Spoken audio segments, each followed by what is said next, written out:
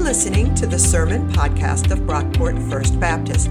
We are a progressive American Baptist congregation located about 20 minutes outside of Rochester, New York. To learn more about our church and support our ministries, please visit brockportfirstbaptist.org. Our scripture reading this morning is Luke 5, 1 through 11, on the Pew Bible, page 836. Once, while Jesus was standing beside the lake of Gennesaret, and the crowd was pressing in on him to hear the word of God, he saw two boats there at the shore of the lake. The fishermen had gone out of them and were washing their nets. He got into one of the boats, the one belonging to Simon, and asked him to put out a little way from the shore. Then he sat down and taught the crowds from the boat. When he had finished speaking, he said to Simon, "Put out into the deep water and let down your nets for a catch." Simon answered, "Master, we have worked all night long, but have caught nothing. Yet, if you say so, I will let down the nets." When they had done this, they caught so many fish that their nets were beginning to break. So they signaled their partners in the other boat to come and help them. And they came and they filled both boats, so that they began to sink. But when Simon Peter saw it, he fell down at Jesus' knees, saying, "Go away from me, Lord, for I am a sinful man." For he and all who were with him were amazed at the catch of fish that they had taken, and so also were James and John, sons of Zebedee, who were partners with Simon. Then Jesus said to Simon, "Do not be afraid. From now on, you will be catching people." When they had brought their boats to shore, they left everything and followed him. Thanks, Luann. So good morning again, everyone. Another health update, because a lot of people have been asking. So for those of you who don't know, I had bronchitis that I was fighting for like a month, and I am off the inhaler now, which is awesome. I guess you don't have to clap for that. I'm clapping because I'm happy. But I feel a lot better. In previous weeks, it was like, I feel pretty good. But now I'm actually at the point where it's like, oh, this is what being healthy actually feels like. So, and my voice still struggles a bit, so I apologize if it's a little scratchy. But I guess until I finally rest it and stop talking, it's probably not going to get much better. So we are looking at a pretty classic Bible story this morning. If you've been around the church for a while, or like if you've ever seen a Jesus movie, this is always one of the early scenes, Jesus calling the first disciples. So Jesus goes out to these fishermen who have just had this long night of fishing with nothing to show for it, and he performs this pretty dramatic miracle. He tells them to pull back into the lake, to cast their nets again, and this time, they bring in a catch so big, it almost sinks their ship. Then Simon Peter, the head of this fishing operation, falls at Jesus' feet, declares his unworthiness, and Jesus responds by telling him not to be afraid. And then he invites him to follow him. And we get that famous line, "I will make you fishers of men," or from now on, you'll be fishing for people. This story is often looked at as an evangelistic text, a text about sharing your faith with others, which we should probably acknowledge up front is not exactly what's going on here, right? There's no conversion in this story. Peter, James, and John, they're already Jewish. They're already part of Jesus' religion. And yet there's still this call to follow Jesus. The fishermen leave everything behind. And there's that line about fishing for people, all of which probably brings to mind evangelism. And if we're honest, evangelism is a topic that makes a lot of us very uncomfortable. For some Christians, sharing the faith is like as natural as breathing. It's just what you do. But for many more, it is a terrifying proposition that takes us way out of our comfort zone. About 2 weeks ago, this new study came out about It's kind of the state of the church in America. And there's this one finding in particular that has been blowing up the internet for the last 2 weeks. A lot of people are up in arms over this statistic. According to this study, 47% of practicing millennial Christians, that's my people, okay? 47% of practicing millennial Christians believe that evangelism is immoral. We're talking half of all Christians in America between the ages of 20 and 35 think that it's wrong to share your faith. Now that probably shocks some of you. That probably troubles a few of you. Some of you might be right in line with that statistic. Some of you might agree that evangelism, as it's often expressed in our culture, is pretty problematic. But before we rush to judgment on that statistic, one way or the other, I think it's important to reflect on what lies behind a figure like that. We could talk about the history of missionary activity in the world and some of the dark parts. We could look at how oftentimes Christian missionaries would work hand in hand with the colonial powers in Europe and in America to exploit the lands and the peoples of places like Africa, Asia, Latin America. We could get into that. We could talk about how for many people groups, for many tribes and cultures in those parts of the world, receiving the gospel was the first part of a much larger colonial process that led to the destruction of their culture. We could get into all that. But much closer to home for all of us, I think we should talk about our own experiences with evangelism. How oftentimes evangelistic conversations feel forced and really unnatural. Sharing your faith can be this really awkward thing where you think you have to convince this person to think like you do and believe like you do in order to be in the club. And if you've ever been on the receiving end of this, if anyone has ever tried to convert you to their religion, to some other religion, you've seen how awkward this process can be from both sides. My family and I, we moved to town back in this past summer, and about a month or so after we moved into our house, we were visited by a group of Mormons. Now, I know a lot of you... Oh, yeah, there they are. That wasn't the one who visited us. That's from a Broadway show. Now, I know a lot of you probably do that thing when Mormons knock at your door where, like, you know, you turn off the lights, you turn off the TV, you pretend you're not home. Does anyone want to confess? A few of you? You do know they know you're there, right? Like, it's a real obvious sign when the lights turn off.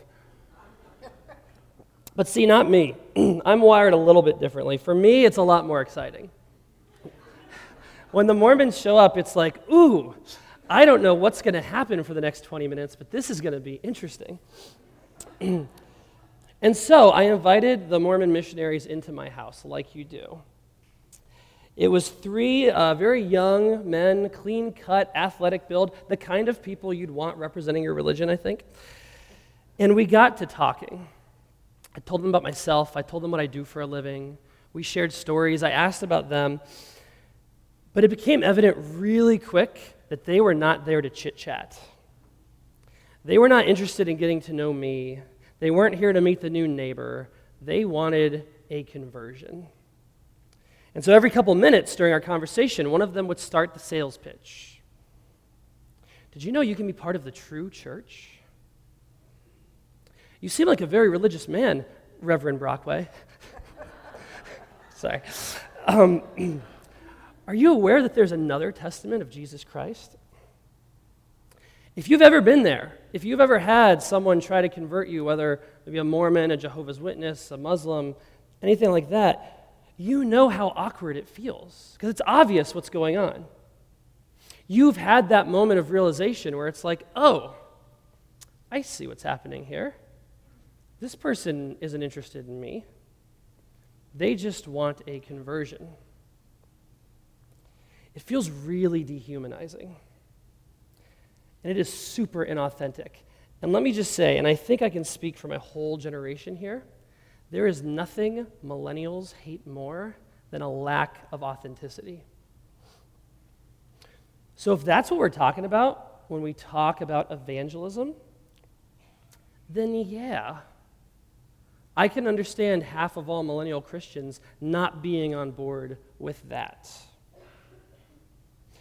And we got to acknowledge, even our passage for today, this notion of fishing for people, that kind of feels dehumanizing if we're honest about it. Like if someone asks you to go out and help them catch people, you should probably call the authorities. It's not a normal thing. But here's the good news about this. Jesus never said, "I will make you fishers of men." That is a terrible translation. We have King James to thank for that one, not so much Jesus. The word Jesus uses here that gets translated fish, to go fishing, is zogron. Let me hear you all say zogron. Zogron. It sounds like a transformer. Very good. It's a very powerful word, but some history behind that word. The first syllable, zo, comes from the Greek word zoe, or Zoe. If you know the name Zoe, comes from that. Zoe means life. So the root of this word is life. And if we translate zogron like super literally, it means to save alive, or to save for life. Now the word could be translated catch, as in saving something while keeping it alive. It could also mean to captivate, the way Jesus would like captivate an audience. And you could also say rescue, which I kind of like that translation. Enough with the fishing. I'm going to make you into lifeguards. It's time to go rescue some people. I also want to point out that zogron is not a word you would ever use with animals. It doesn't mean to like fish or to catch or to hunt animals. Zogron is only used to describe people. So in the original context, this word, what Jesus says, would not have been dehumanizing in the slightest, which is interesting. And in fact, as I read through this passage, I think this could really shift our approach to evangelism in a much more human direction. If this was the model of sharing our faith, I think that might actually be a much better way to go about it. So let's look at this passage a bit more closely, draw out some of the contrasts, some of the things Jesus does differently here when compared with modern approaches to evangelism, and let's see if we can't glean some wisdom off this. The first thing to note, and I mentioned this at the outset of the sermon, Jesus is not out looking for converts. The call is to discipleship, not conversion. Jesus is working among his own people who already belong to his religion, and he's inviting them to follow him, to become his disciples. Now, the mission of the church would eventually expand beyond Judaism as the disciples would take the message of Jesus to new people. But notice that even when Jesus gives the Great Commission, that's the famous scene at the end of the Gospel of Matthew, where he tells the disciples to spread the gospel to the ends of the earth, he doesn't say anything about conversion. He talks about discipleship. This will be on the screen. Reading from the Gospel of Matthew. All authority in heaven and on earth, and this is Jesus' closing words to his disciples, it's important. All authority in heaven and on earth has been given to me. Go, therefore, and make disciples of all nations, baptizing them in the name of the Father, and of the Son, and of the Holy Spirit, and teaching them to obey everything that I have commanded you. Before we venture to share our faith and try to make someone else a disciple, we should probably ask whether or not we have responded to the call to discipleship. Because just because you're here, just because you're in the Christian club, does not necessarily mean you're a disciple. Let me unpack that a little bit. A disciple is a student. It's someone who's dedicated to following the way of Jesus and actually modeling their life around the life and teachings of Jesus. And in churches, and I think this is true with most churches, there are a ton of converts out there. But most churches are pretty severely lacking in disciples. For some, converting to Christianity is really more about fire insurance. That's one way to talk about it. The way the gospel is often presented, everything hinges on this idea that if you die without knowing Jesus, you go to hell. And so we accept Jesus, we become Christians, not so much out of a desire to follow Jesus, but because we don't want to go to hell. We want to go to the other place when we die. And see, that might all be true and accurate, and I don't want anyone to go to hell, to make that clear. But becoming a Christian out of fear of hell is kind of like working just hard enough at your job to not get fired. It's a good way to get conversions. It is not a very effective way to make disciples. Other people become Christians because it's like a family thing. Maybe your parents were Christians, you were raised in the faith, and you just hit this point where like becoming a Christian, making it official, owning it for yourself was just the thing to do. Maybe your spouse is a Christian, and so you feel like you should be part of this religion too. And I just want to say that is all really good, important stuff. But even that is not really entering into discipleship. That's not turning to Jesus out of a desire to follow him and be like him. These fishermen, they leave everything behind. They walk away from the biggest catch of their lives to become disciples of a homeless, itinerant preacher. That is way more radical than converting to a new religion. So I think the first thing we have to do, drawing out the contrast here with this passage, is ask the question, am I a disciple or am I a convert? And are we after conversions? Or has our life been so transformed by following Jesus that we want to share that with others and welcome other people into the path of discipleship? Jesus is after disciples. That's a key difference. A second difference here, though, and this one's pretty big. Jesus already has an established relationship with these people. This is huge, and this is super easy to miss. So if you page back in the Bible to the chapter before this, Luke 4, you'll see that Jesus already knows Simon. This is not their first interaction. Jesus has been to this guy's house. He's healed Simon's mother-in-law, which could be a good thing or a bad thing, depending on the family dynamics there, let's face it. The point, though, is that this is not Jesus walking up to a total stranger with a pamphlet that will change their lives. Jesus is out doing his thing, doing what he does. He's at work. He's teaching the crowds. And then he runs into his buddy Simon, who has just had a really rough night at his job. And needing a place to stand so that he can address the crowds more effectively, Jesus asks Simon for a favor. Hey man, would you mind if I teach from your boat?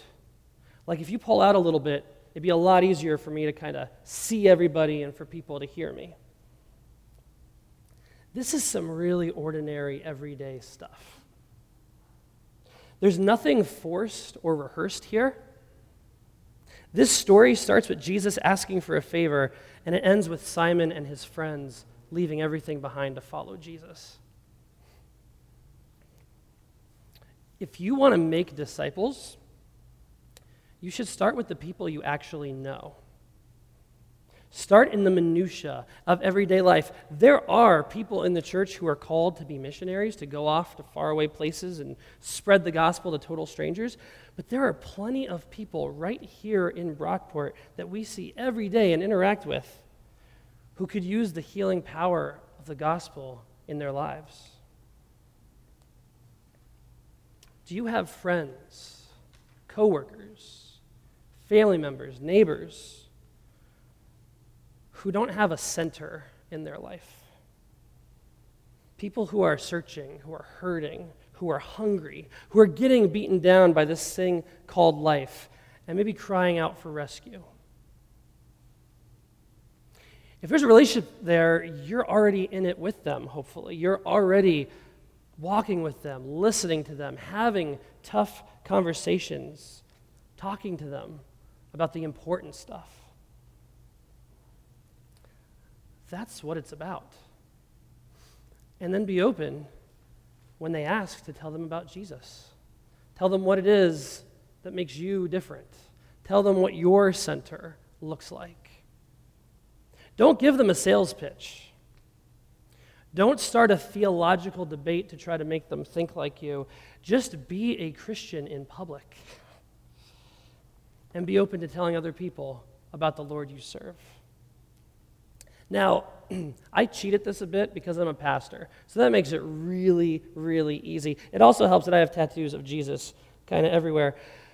But wherever I go, whatever I'm doing, the topic almost always turns to religion, to what I do. And when people find out you're a pastor, or when they find out you're a Christian, when they find out what you do on your Sunday mornings, they're gonna ask why. What's a young guy like you doing as a pastor? Isn't that kind of like an old person thing? Why would you wake up early on a Sunday morning and come to church, of all places? Don't dismiss those questions. Answer them. And maybe, just maybe, you will tap into something those people are searching for. So that's a second difference. One last difference I want to point out between Jesus' approach and the modern approaches to evangelism that we all probably know.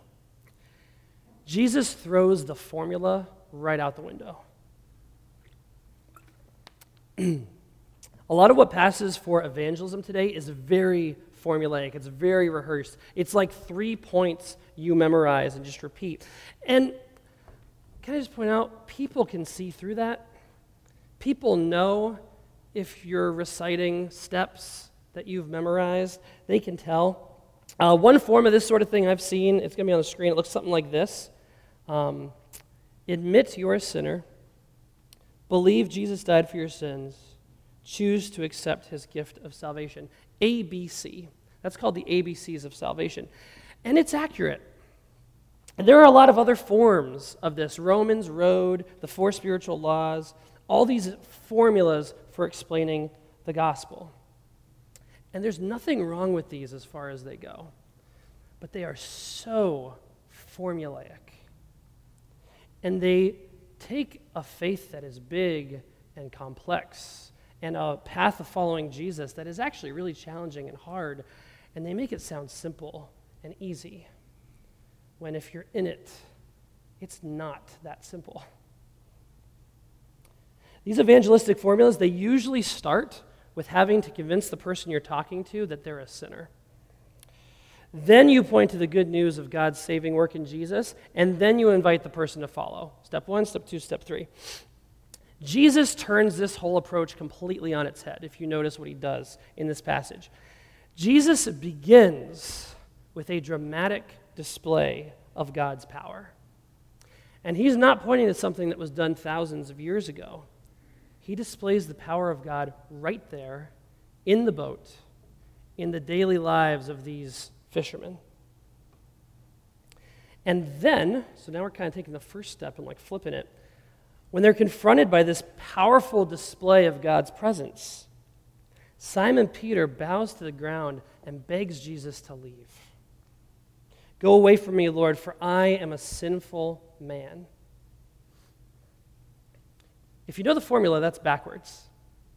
You've got to convince the person that they're a sinner first, then show them how God is active in their life.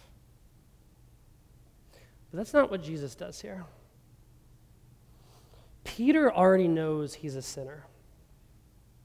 Jesus comes in with the word of comfort. Don't be afraid. I found it true for the most part that people don't need to be convinced that they're imperfect. Most people know that. Most people know that they're broken. They know that they screw up all the time. Most people are carrying deep guilt and shame in their lives. But don't be afraid. That's a message people need to hear. that's something people don't know because it's terrifying out there. People are starving to hear that there is a God who loves them and invites them into community. So maybe ditch the formula. Don't enter in with a sales pitch. Instead, try doing what Jesus does. You don't have to produce a miraculous catch of fish, but you could start by bearing witness to God's activity in everyday life. And then when people are confronted by God's activity and react in terror, you could bring a word of comfort. Don't be afraid, and invite them to follow. That is worlds removed from the ABCs of salvation. But that's what Jesus does in this story, and it worked out pretty well for him. So my hope for you all is that we will answer the call to discipleship in our own lives. And then may you learn to bear witness to the presence of God in the lives of people you know. And finally, may you be empowered to share your faith with those who are searching for a word of comfort. Amen. Thanks for listening. If you enjoyed what you heard, please be sure to rate, review, and subscribe to this podcast on iTunes. You can connect with us on Facebook at Brockport First Baptist, on Twitter at BrockportFB, and on our website, brockportfirstbaptist.org. Our theme music was composed by Scott Holmes. This has been a production of Brockport First Baptist.